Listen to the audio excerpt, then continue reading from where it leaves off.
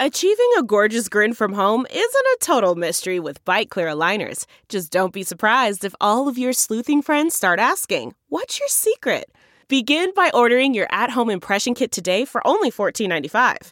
Byte Clear aligners are doctor-directed and delivered to your door.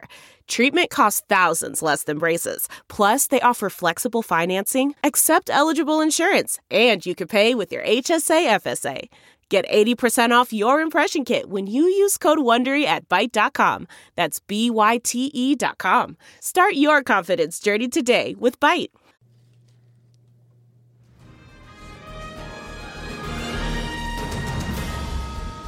Thanks for joining us for a lovely Spring Take 2 episode. It is April 29th, which is kind of blowing my mind right now because the world is ebbing and flowing, and right now I feel like we're in hyperspeed. I don't know how we got to May. And May is usually the craziest month in TV because it's ratings, and then as a mom, it's when all of your kid things go on where everything, school's ending. So excited to have you guys here. Greg Hughes, once again, was just like, I have better things to do. So our friend, the state auditor, John Dougal, who apparently has free time flowing from his veins. I say that sarcastically. Thanks for being with us. And happy to join you on a Friday afternoon. Thank you. And Mara Carabello of the Exoro Group, who is in a brand new office. So hopefully that all went smoothly. We haven't seen each other for a couple weeks. I know. It seems like it's been a while. I'm excited to be back. I know. How was Florida? Oh, me. I was like, Mara went to Florida too? No. I got Friday brain. My mom's from Florida, so I love Where in Florida? She was born in Key West, and I think she graduated from high school in Boca Raton. Ooh, now that's quite the life, Key West. My daughter's actually moving down there late this summer to go work on a coral project in bacteria to see if they can save the reefs. So I'm excited for her to go down there. That'll be a fun place to do that. Yeah, it'll be super fun. And hopefully after hurricanes have passed for the season. But I was off the Gulf Coast, off of Fort Myers and Naples. There's an island called Sanibel and Captiva. And we go there every single year, except for over the pandemic, we didn't go. So it was so nice being back. It's one of those places where you don't get dressed up. No one's fancy. Like, you just literally, like, roll out of bed. You go on the beach. Nobody puts clothes on aside from their swimsuit. It's not nude. But you just go and swim with dolphins and manatees and find seashells, and it was good. Yeah. So had some good family time, and I'm back at it. Did you guys do anything fun over spring break, or all business? Political conventions. Okay. He's hardcore. That puts the FU in fun. Yeah. Are we allowed to say that on podcasts? I guess we are, because I just said it. We went to New York. I saw my brother on Broadway, which was fun. He's been doing a show called Company. And then we took the 17-year-old on a little tour of colleges, which resulted in elimination. But I'm going to take that. I'm going to take any information about that's half the battle, is like knowing that that's not the place. Yeah. I will just say, in answer to the question, is it still snowing in Burlington, Vermont? The answer is yes. Yes, it is. Yes, it is. I hear it's beautiful this time of year. It's lovely, that cold breeze off the lake. I was like, okay, let's do a little quick look around and get out of here. No, it was beautiful. Really pretty. That's one of the states I have not checked off my bucket list. But yes, if winter is not your thing, that's probably not where you want to be. Mm-hmm. But your brother, tell us who your brother is, because you only told me recently, and I still am dying to Should we give him a pitch on the Take Two broadcast? So Claiborne Elder, please look him up. He enjoys a good bit of social media. On Instagram, I know. I'm like, wow, he's always doing influence. Yeah, he loves himself. He loves many of us. No, he's great. He just finished The Gilded Age, for those of you watching that on HBO. Big. And he is in Company, which is a Stephen Sondheim reboot with Patti LuPone, where they switch gender roles this time. So it's a different take at Company, and they're doing well. And I'm over here saying, I don't even know what you're talking about. I know. John's like, okay, I'll nod. We'll post his Instagram page on there, but that's kind of fun. For all of you political folks who want to get into musical theater. I know, because sometimes you just got to branch out and do something else. You do, you know. What's the old expression about boring, right? Yeah. You don't want to be it. You don't want to be Wait, careful. I resemble that comment. Sorry. I'm pretty boring too, but let's talk about the politics, because I feel I was hoping over spring break everything would be quiet and no one would miss anything if we took a week off, but as per usual, everything is happening. Senator Orrin Hatch passed away this last week. His funeral's coming up next week. We'll talk about him in just a minute.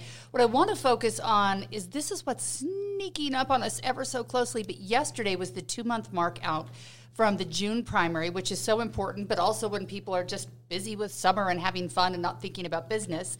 Ballots arrive in mailboxes June 7th. They start arriving. So we're literally 5 weeks away from when you can start voting on who you want in the races. And the interesting thing is we have the conventions going on, which a couple things surprised me. I flew back into town the day the state conventions were happening. So I was watching what was happening, and I was watching the Democrats. Did you go hang out with them at all, Mara, that day? I did not. You made the choice to just stay home and relax. Yes, a good choice. I didn't make it to the convention. So I was really questioning whether they would vote for their delegates to back Cale Weston, who was their candidate, or if they would go rogue and back Evan McMullin, who's running as an independent. Were you surprised that ultimately they took the road less traveled? I was a little surprised. I will never underestimate the influence, though, of Ben McAdams. I mean, he has spent a lot of time with this party, and he has doubled down. So I think a big factor was Ben and Jenny as party leaders influencing that, which is either indicting or good, right? I don't say that maybe as a compliment, that your main primary or your party leaders were also not backing the primary candidate. It should be said, too, that Cale Weston was a legit candidate. Like, he's got a great resume. That's what I hear. A lot of Democrats thought he was fantastic. He's smart. I mean, you're not looking at, someone who's not serious-minded. He's smart. He's intelligent. And John and I were talking about this a little. The half a dozen and 6 is what your calculus is. And a lot of Republicans are making hay of the fact that clearly the Democrats don't have a philosophy or a party, or they wouldn't do this. But I think or they don't believe in their own party, their own message. Right. And I think there's a couple of more sort of nuanced ways of looking at it. And one is to say, hey, listen, we looked around and we saw that statistically we weren't going to win in a general election. And that was just the reality of it. So if we believe in moderation and if we believe in centrist philosophies, and if what we want to break is the juggernaut of not voting for a Republican, hey, maybe we do that. Because in Utah, I contend that it's the brand of Democrats, not the candidates. Democrats put up some of the best candidates. I will also tell you that Democrats, I think, fall in line more with Utah values often than Republicans do. But the Democratic brand, the Nancy Pelosi brand, is not doing well right now. And so I think the strategy is... And hasn't been doing well for a while. So the strategy is, if we can get people out of the habit of defaulting to the Republican brand, and if you can get them to vote not for the Republican... No name. Then do we join and maybe give you a fighting chance of voting for a Democrat or a moderate in the future. Evan McMullin is selling himself as a moderate.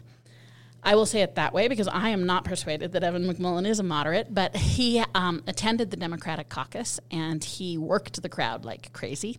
He will absolutely need, so if you say Democrats are in the mid-20s maybe in terms of their vote, now their vote becomes significant, right? Now, and so that would be the argument of the people like Ben McAdams is, how do I get my vote in play? How do I get it to matter? Yeah, and that's the interesting thing. I don't know if it surprised you, but...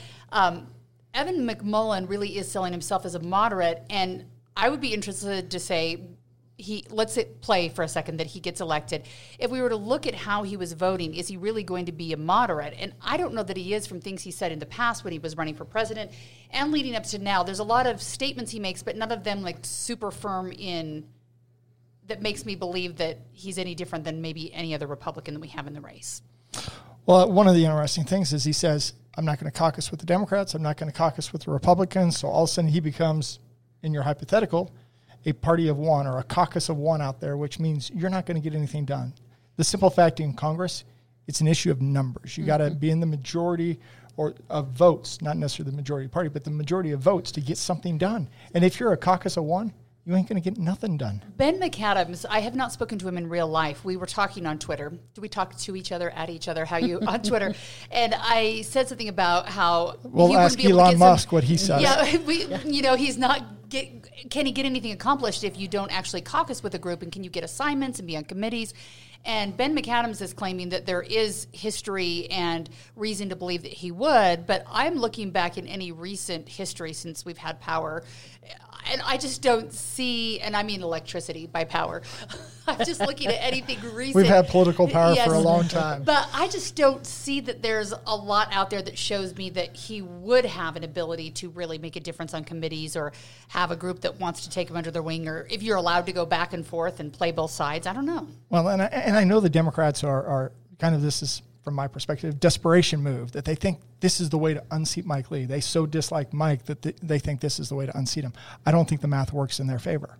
Hashtag dislike Mike. So I think this is a short-term thing that I think is going to backfire. But from my perspective, I sit there and I watch so many Democrats saying, okay, register as Republican, don't back our candidate. It's like, you don't believe in your own party? And that's, individual citizens are going to do whatever they're going to do in their calculus. But a party is supposed to try and help bring people together under a shared message, a shared vision of what they're trying to do. And to me, what it says is the Democratic Party in Utah is finally saying, we don't have much. So what I'll continue to push back on, is those people who prioritize... push back never. What is this? Those people who prioritize party over personal choice, I think that when parties, I think it's weird that the Democratic Party itself, the party's officials, I think the hat they have on is to put forth the agenda. But if I move beyond people, and when I hear the criticism of they don't have much to say, I hear that of people who value the organization of political gathering more than the individual right to vote. I don't think an individual who wants to vote for who they see as a moderate or someone outside their party, I don't think they're compromising their values. I think they're following policy. I think it's highly unusual and questionable that the party apparatus seated itself.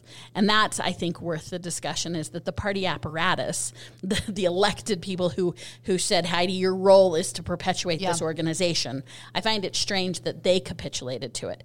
I don't think that individuals should actually be as loyal to parties as they are. I am critical of the Republicans who vote Republican without looking at the issue. I think that has created... and you and I agree on that issue. Right, and I think it's created circumstances where the best candidate hasn't won.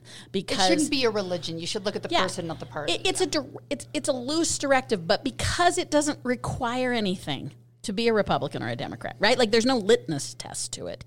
It should... Or ever so slight. It doesn't mean I can be any party I want, no matter what I believe. Right. But it is a question for the Democrats of why the apparatus gave up on their own party.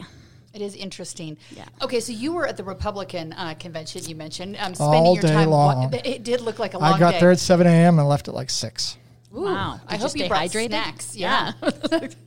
So there was a lot of interesting things to come out of it, but sticking with the Senate race, are we going to talk about my speech? Oh no, sorry. Ooh, let's do. What did you talk about? I just shared some irony as I was driving down the road and saw this young lady driving a Prius with a bumper sticker that said "Stop mining," and I just shared the irony. Where did they get the battery pieces without mining? The battery pieces, the steel, the tires, whatever it might be. It's just kind of ironic that we fail to understand where so much of our life comes from. It really is true. 10,000 spoons when all you need is a knife. That's what I think when you think of irony. Isn't it ironic? If I could carry a tune, I would sing it for you. Okay, so but Mike Lee was a rock star there. As expected, yes. As expected. 70%. 71%. Standing ovation from most folks when he came walking in the hall. You knew exactly where this was going to go on the first round. He had 6 opponents and first round. 71%. So here's the interesting part. So Becky Edwards, who is on the primary ballot, and Ali Isom also, they both got the 28,000 signatures needed. We're both there. Becky finishing a little bit further ahead at 7%. It's like 11, 12% versus 9, 10%. Yeah, and so they were fairly close, but Ali Isom 2 days ago has now called on Becky Edwards to drop out of the race. They're obviously both in about the same pot where they've got the same amount of signatures, finishing about the same behind Senator Mike Lee. Is there a reason that Ali Isom should be calling on Becky to jump out of the race, or is this just nastiness in politics? Well, I think the very first thing is just recognize, even when you look at the likely Republican voters, Mike Lee has like 67% support. And so for both of those candidates, it is highly unlikely they're going to have any impact on Mike's outcome in the primary. I think this isn't really nastiness from my perspective, it's more calculus. If you look at the political spectrum, Allie is closer to where Mike is than Becky.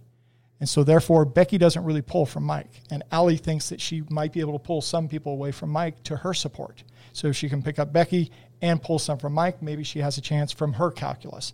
I don't think that's likely, but that's where I think this is going, is both of them know that they split the vote and guarantee that Mike's going to win. And Allie honestly believes that because she's closer to Mike on the political spectrum, she has a better chance of challenging him than Becky does. I have been paying attention on social media, Mara, and it seems to me from the people I follow, some people who I think would traditionally call themselves Democrats, long before we were talking about Evan McMullin, were backing Becky Edwards. If you were to line up, let's say, Becky Edwards and Evan McMullin together, which one's the more conservative and which is the more liberal of the two? Well, I mean, from my estimate, Becky is more moderate than Evan. Evan hasn't actually given any indication that he's moderate. I just still want to be clear that I appreciate that he wants the Democratic vote, but I don't see any evidence of his He doesn't moderation. have a voting record. Becky does. Mike does. And Becky, to her credit, isn't hiding that she's a moderate. And to many, depending on where we stand, is where other people are, right? So to many, she may lean too Democratic. For others, she's a moderate. And I think that that's the calculus. I mean, Becky would tell you, hey, as a challenger, I have a stronger record of fundraising and in polling. I mean, we've seen some public polls. But I think that's right. Allie's case for support is like, hey, if you're going to match up against Mike Lee, you're going to match up on who pulls votes from him, takes away votes from him. And Allie has come out as a very traditional Republican. I wouldn't even say mainstream because many Republicans think that's moderating. So a Reagan, straight up Republican. And so if you are a Republican who only wants a capital R Republican, I think it makes sense when Allie says, hey, listen, I'm the choice. Even though you're seeing these polling numbers, I am your choice. I am the only one who can take away votes from Mike Lee. Evan McMullin, her argument would say Evan McMullin and Becky are taking away points from each other and Democrats and unaffiliates, but they're not actually taking away Mike Lee's voice. There's one thing I want to debunk a little bit, partly from a female position and partly from wanting to differentiate that in politics. There was from my seat, there was absolutely no nastiness from Allie when she asked Becky to step down. I want to be clear, there is so much snarking now and so nasty, and she was very respectful of Becky, and she didn't disparage her at all. And she pleaded her case. And everyone, she thinks Becky is a serious-minded person who deserves to run. So I sort of object as a female, that I think when females are tough or even assertive, we're often confused as nasty, but Allie wasn't being nasty. Stop being nasty. Exactly. But Allie wasn't being nasty at all. This is a race, and you need to compete well. And those two have run positive campaigns with each other. But the reality is you can't, when you're running against an incumbent like this, challengers can't afford to split the vote. I don't think, and I've heard from Allie's camp, that this wasn't very premeditated. It wasn't like they were planning this moment. Brian Malahy, to his credit, said to Allie, hey, are you planning to step down, Becky? I've heard Becky talk about it. John was at convention. Yeah. Everybody is calling on everybody to step down informally. And at that moment, I think Allie was like, no, I'm not. And I'm calling on her, and I want to express that. So I don't think it was really premeditated, and I thought she did it with conviction and no nasty at all about her opponent. She made her case about why she is going to be a better vote if you don't want Mike Lee. She made a case for why she is the better vote. So I just want to say, when women are tough and assertive, they're not nasty. They're just And I do love that we have two women who are in the race and got those signatures, which I think is amazing. If you want to hear more from Allie, I talked to her yesterday, and we posted that as a full bonus podcast if you'd like to listen to that. And I'm hoping to get Becky in and talk to her as well. But I'm sure that it's coming to the point where everybody knows they've got 5 weeks to change minds or whittle down the race. I think we're going to see a lot more of this, because I look back to the gubernatorial race, which is really the first time where we saw the signatures coming into play and having a lot of people on the ballot who were qualified. And there's a little gamesmanship and peace moving behind the scenes to make sure that, maybe there's fewer choices and they're not spreading out the vote. Was it the governor who was asking Herbert at the time? Was it Thomas Wright he took aside? I think that's who it was. It was. And said, hey, right. maybe you should drop that's out, right. And so there's always something like that going on in the race. And it doesn't mean they're not a good candidate, but they're all trying to figure out the math of how they get things done the best way. And before we leave this session, I think the outcome of both conventions, the theme was primaries. So we've focused on the super hot U.S. Senate race, which we should have, right? Every single congressional seat has a primary. Every single congressional seat has a primary. At least one, if not two. Which is exciting. It's so exciting. And we have half a dozen Senate and House races that 10 years ago would not have been contested. Now, I'm pro count my vote. I'm pro alternatives to the ballot. But I think what you're seeing is, I question the June now because it is such a hard time for, I'm going to say normal, and those of you listening don't get to qualify in this category, but like people who are mowing their lawns, I think might forget. It's the start of summer. Yeah. School's out. It's a tough time to have this conversation. I think vote by mail helps because it's in your house. It's sitting on your couch. But I also just want to say there are primaries. Like check your ballot and tell your friends and family. There are things and people to vote on this year. But the challenge is you got July and you got August, and it's not like they're any better months either. For sure. Because, exactly. Good. Well said. Certain time periods to get ballots out to folks, especially the military, on either side, and you're just kind of squeezed in the summer. I was going to mention one thing on policy. So Becky and Allie, a big part of their message is we need more collaboration back in D.C. Mm-hmm. Okay, and I would suggest right now in the Republican Party that is a losing message. Mike Lee's message is much more, I'm fighting against bad policy.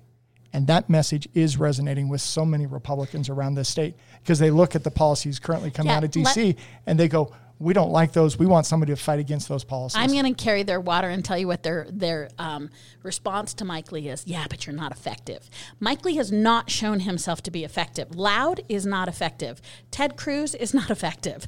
And so I think the question back is, yeah, Mike Lee talks a nice hard line, but is Mike Lee effective at all?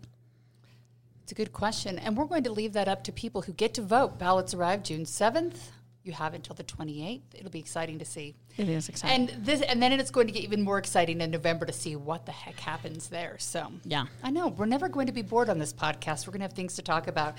Okay, so Elon Musk feels like old news by now, but it keeps being newsworthy. Let's hear it for Tesla. SpaceX. Oh, wait, no. Right now, I was really surprised that the Twitter deal went through. And when I went through that it was accepted, we probably have 6 more months to figure out if Elon Musk really will be the CEO, president, vice president, and the entire board of Twitter. But right now, it's just interesting to see how insane it's made people on Twitter just being like, you know what, this is going to be, a giant block party for white supremacists. I saw something from AOC today. What did she say? I've got to find it. But there's so many people who are just like, what if this totally rocks our elections and, changes the world? And then you see Republicans on the other end being like, oh, now you know how we feel. So when you look at this, is having a billionaire who is in charge of a social media company kind of on his own, is this a bad idea? Or is there a chance that Elon Musk being in charge of one of our social media sites that we might get a little bit more of a fair conversation where people aren't getting deleted, shadow banned, well, I'm going to say out? The very first thing when you're an entrepreneur, pretty much whatever you're doing, people are saying is a bad idea. And so you have to have the courage of your convictions to move forward with your ideas and pitch it. I mean, Elon going into space or an electric car that, beats the existing auto manufacturers, all of those things people would have said is a stupid idea. Google, when it came out, that was a stupid idea. Now it kind of dominates so much of the world. And so as an entrepreneur, is this a bad idea? I don't know. We'll see as it plays out. But clearly he's got the money, he's got the resources, he's got the focus to make this kind of deal happen. He talks about himself as a free speech absolutist. Now, he nuances that a little bit. I don't think he's quite an absolutist there because he talks about whatever's legal and so forth. But it will be interesting to see what shakes out. Clearly, he wants much more free speech on Twitter, as I understand what he's talking about. He's got some ideas of how he can change the business model and lengthen the amount of tweets and other things like that and make the algorithm for blocking certain tweets or prioritizing tweets higher than others. He wants to make that more transparent so people can have, quote unquote, better trust. You'll have to see all that, how it shakes out. But it is kind of interesting. I do watch kind of the wringing of hands and go, guys, this is just, especially for employees, this is a company. This is not like a religion or something. This is a company.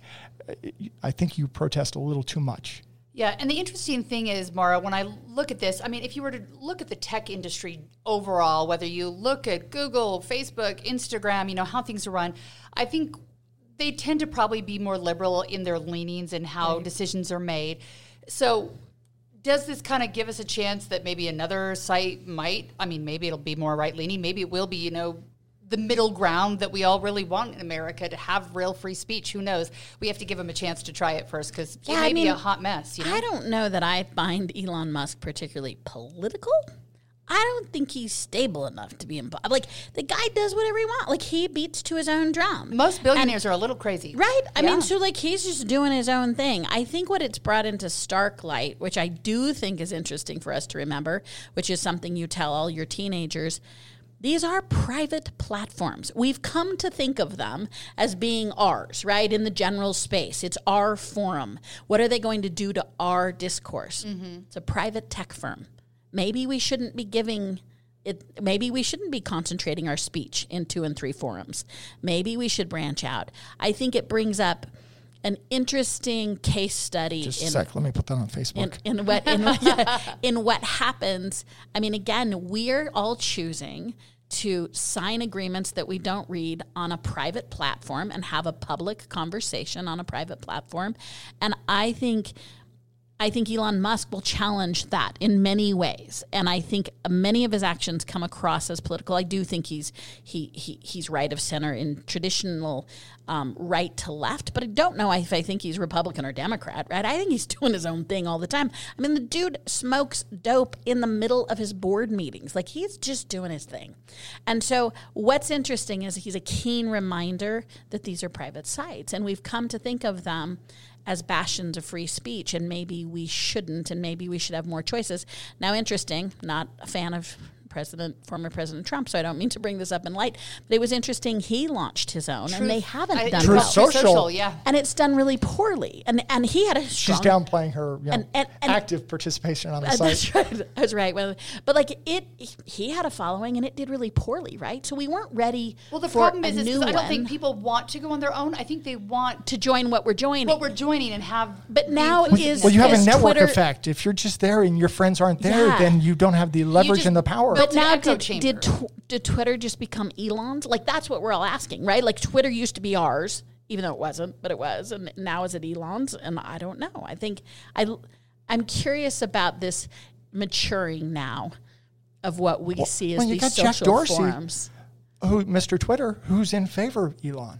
Right. I mean, this is an interesting dynamic. It is interesting. And the thing is that whether we like it or not, it has become a town hall. So it's this weird space where it really is our public town hall. It's where we meet. And it's kind of like when you look back at Beauty and the Beast and they go to the town hall and they're walking around and, buying things and talking to people. That's right. It's kind of where we do things now. We've changed, and this is our town hall. So the question is, it's a private business, but it's also our public town hall. So that's where a lot of the confusion comes in. What are your thoughts? Because you're in the news media, and so free speech is a fundamental to your business. And I mean, I'm always hopeful if there might be change for the better. So I have written a couple stories during the pandemic that I worked a long time on. I double-checked, I rechecked the numbers, went through them legally, and we're posting simply about side effects from the vaccine, which I felt like people should know about. We can talk all day long about how many people get sick, what can happen if you get sick. You might lose your taste, you might lose your smell.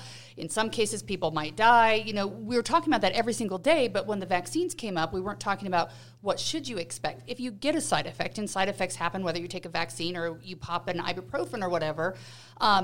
Side effects happen, and so I did these stories about side effects, what real people were seeing, and if you have them, where do you report them to them? And if you report it to VAERS, that's run by the CDC and the FDA, where does that information go? How is it used? Those stories were, if not fully banned, shadow banned, or people were banned when they posted them on Facebook and Twitter. And that's what I have a problem with when companies are deciding what belongs in the public sphere where people can read and what can't. I think people should have the choice to read and understand the issue from every side. Are you always going to be able to get rid of disinformation? I don't think we're ever going to, be able to get rid of that. It's just like gossip or people making stuff up in real life. But these were, I felt, important stories. They had been checked and rechecked by multiple people. They were all factual. But it was against the grain because nobody at the time wanted anyone to have a question about the vaccine but to get it. And I'm like, our job as journalists isn't to tell people to get a vaccine or tell them not to get a vaccine. Our job is to tell them about the pros and cons, the risks of getting the virus or getting the vaccines or all of the above. And so to me, if we can get to a place where someone else isn't picking and choosing what is news and what we're allowed to see and not see, I see that as a better world. Whether Elon Musk can do that or not, I don't know. But I would differentiate. You're a professional. I don't think there's equal access to the forum, and that's the tricky part. That's true. Is that you're following a code of ethics. You have training. You have an ethos that says, my role is to present the pro-cons. I think what that runs up against is private individuals, some of whom maybe are intentionally lying or not, and how I, as a consumer, differentiate between. One is I just source check, and I say, Joe in the basement maybe isn't Heidi Hatch, and I have to do that on my own. Sorry, right here I'm having shades of Seinfeld. Do you remember when George said to Jerry, Jerry, just remember, it's not a lie if you really believe it. If you really believe hard. And I think that's where we all have to, as grown-up adults, go read news, and I don't know if you read it from Fox or CNN or if you KUTV, KSL, wherever you read it. If it's something where you're like, I have a question, read another source, get information from multiple places, do your own research, and don't always believe that everything you click on is the hard and fast truth. And I think that there can be truths and different ideas and different sharings of, nobody has, a patent on truth or what it is. And so I think that's where I'm hopeful that maybe Elon Musk might be able to change things. I think a lot of people are using as an example right now the Hunter Biden story, which came out during the last election. Whether it would have had any difference or not, who knows? The children of presidents are the children of presidents. But that story was really not allowed to be in the public forum and taken off. And now 2-3 years later, all of a sudden, the mainstream media is saying, yeah, it was correct. And so I don't know if we want platforms or governments even, which might be starting soon with the Department of Homeland Security coming up with, I forget what they've called it. They're basically going to be Big Brother watching out and deciding, if things are okay online. Do we want people deciding those kind of things that could sway elections? And on one end, things people tweet or Facebook or post online could sway elections, and it could also sway election if you take it away. So who do we want doing the swaying? That's the big question, I guess. But we have always had someone doing the swaying. Absolutely. This is not a new dilemma. It was true in 1867.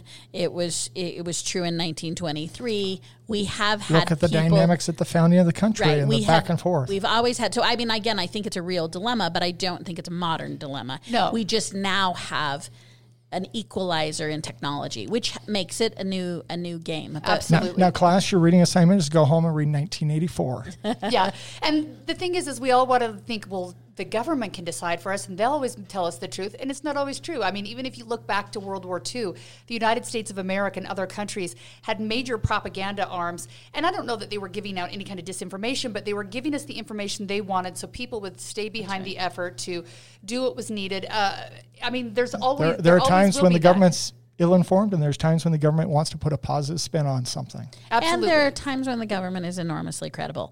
I want to give the balance because I see more and more. We see this in that advocates are often much more trusted now than the governmental entity itself. Yeah. So maybe there's some good in that, and maybe there's some bias against government that's actually got their heads down doing some good work. Yeah. And I always think that no matter where you're talking about government or news or, just like any kind of business out there, there's always good people who are doing the right thing and doing the best they can. And there's always people who are, working against that. And you're not going to ever get away from that. And so I think it's always a terrible idea to be like all government's bad or all news is bad or all this is bad because... Well, and there are times when Mara and I are going to disagree, but she's doing what she thinks is best and I'm doing what I think is best, even though we're doing different things. It's because true. we disagree, we have different perspectives. Right. I always think that when elections and people are so nasty and mean to each other, and I'm thinking everybody is taking care of themselves, they and their partner or their spouse or their children in the best way they know how and what they think is going to be best for their family. We're all doing what we think is the best. question is, how we continue to make those decisions kindly and wisely and not make it all they suck and burn it all down. Everything's just so turned into a religion these days, and I just hate that. Before we end here real quick, we've been chatting so much about these exciting topics. I do want to talk about Senator Orrin Hatch, lived a long, good life. Born in 1934 and just died this last week. Served 42 years in the U.S. Senate. 42 years, which is a serious lasting legacy. There's always bumps along the road. I'm sure he has his fans, his not-so-much fans. Mara, let's start with you on this. There's going to be a lot of coverage in the next week on the senator, his life, the legacy he leaves behind. What are you expecting to see and hear? Tributes. 42 years public official. We default to a tribute community. What I would love to see is a little more sort of grit in it, because I think what honors people is to not just spit shine them. What's amazing about a 42-year public servant is they probably had great moments and poor moments, and I wish as a community we were a little more apt to want to just talk about real people. We always want to make people heroes. My two ends of the spectrum for Hatch, and everyone has a Hatch story, so these are really simple and not mine. One is, over the years, I've hired and worked with hundreds of interns. And I will say that to a person, people wanted to work particularly early on in the Hatch world, because when you went to work in the Hatch office, you just did the public business. And I hired and worked with many Democrats who had interned in Senator Hatch's office and had a great experience, and I worked with many Republicans who had interned, because at that level, they just allowed you to serve in a U.S. Senate office. And a powerful office at and that. He had a history of having good staff, and he had a history of doing outreach, particularly in his heyday, and really welcomed. He didn't have many litmus tests for if you wanted to come serve him and you were the kind of student that was getting the grades you should and wanted to answer hundreds of constituent letters. He wasn't, doing a litmus test with you. He just allowed you to serve. So I think that was something that stands out for me with Hatch. A description of where we all get to in life and maybe why people shouldn't be in service very long is that I also know a story about Senator Hatch, and he would often go talk to the police officers, unions, and sort of just all elected officials, go meet with law enforcement. And he would always tell this one story. For about 7 years, he told this story about how he was on his way to St. George with his, this is not a good story, with his driver. We're all settling in. I know. Here. You're settling into here. This is superficial. And he had diarrhea. And he told his driver, oh gosh, that he better hurry, because he had, I don't know why he didn't stop at the Dairy Queen and Beaver like the rest of us, but he was barreling down, and he said it, and a trooper pulled him over because they were speeding. And he tells the trooper, this is in Hatch's later years, he tells the trooper that he has diarrhea, and the trooper says, okay, then, Senator, keep going. And that was the singular story he told to say to law enforcement, attaboy, keep at it. I just want to say, people are people. Sometimes they're eloquent, sometimes they're not. And I hats off to 42 years, but I just think I was someone who sometimes appreciated and sometimes didn't appreciate. I appreciate that he was of service and what he did for Utah, but I wish we wouldn't make heroes of people, because I don't think it helps us find what we want to project and be okay with things that we want to reject. So. Yeah, there's good and bad that comes with everyone. Before I let you go, I was going to say a lot of people have, when you look up what people Google about you, people always want to know if I'm related to Senator Hatch. And the answer to that is no. Hatch is my married name, so we are not related. And I think we've looked at it before. It's been so long, I can't remember. But my husband, I think if you were to look enough branches back far enough, they are related somehow. So I'm not related to Senator Hatch, but as he was getting older in his years, I don't know if you ever got a Senator Hatch hug, any of you guys, but he was kind of a hugger. You'd sit down with him and you ask him a bunch of tough questions about the issues of the day, and you go to shake his hand, and he sometimes would give you a hug, and you'd be like, oh, I'm so proud of you. And I'm like, is it because I've been interviewing him for 25 years and he's getting older and he's just like, hey, it's good to see where you're doing in your career, or did he forget and think maybe we're related? I don't know. Yeah. So I had a question about that at the end. I don't have a hugging story with Orrin Hatch. I'm sorry. You don't? There was no hugging involved? No hugging in our relationship. All right. Well, I'm sorry you did not get any hugs. So, did you ever work with him in politics, or were you always kind of working in revolving circles near each other? We didn't really work on things together. I mean, I probably first learned about him some in the early 90s when I worked in the tech sector. And he was going after Microsoft on antitrust issues. And, he's quoted as he was at a conference with tech folks, and he said something along the lines of, if you want to get involved in business, you should get involved in politics. In other words, the message he was sending to the tech companies is you need to start donating to campaigns and you need to start lobbying. And clearly Microsoft got the message, but unfortunately now we live in a world in which Facebook, Google, Amazon, et cetera, have all gotten that message, and I don't think that was for the better for our nation. I liked it when the tech companies I worked for were much more apolitical. They were just focused on their business and not how do we influence it at the federal level. And do you feel like that was a turning point? I do think that was a major turning point when it came to tech companies and the federal government. What year was that?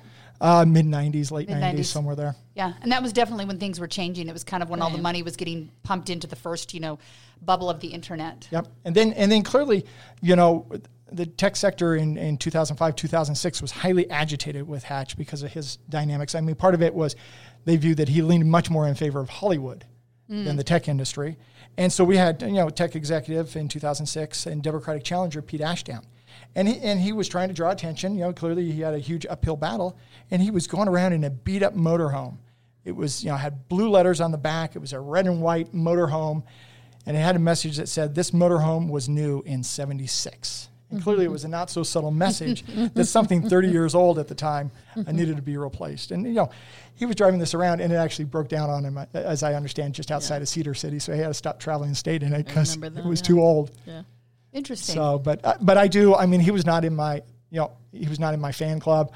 He was not a state Frugal Dougal. Well, it was not a Frugal Dougal fan, and part of this goes back to 2005. I had a blog, kind of outspoken on it, and he was campaigning, barnstorming the state in, I think it was August recess 2005, and magically Monday morning he flew in with George Bush on Air Force One for a photo op, and it was a campaign photo op, and I had something cute to say. I said, call off the search parties. Orrin found Utah. Sure took the power of the presidency, the Secret Service, and Air Force One, but Orrin's home. And he thought that was too personal. He did not like that. He did not appreciate that. You had a daddy blog. I didn't even know this. Does it still exist online? No, I hate to call it a daddy blog, but I figured they call all women's blogs mommy blogs. So. Steve Urquhart and I were the first politicians in Utah to have blogs back in the day. So interesting. I know it's kind of, when you look over the years, even some of our senators, how much time do they spend in the state? So that was definitely a question when. It was clearly a major issue in his campaign at the time.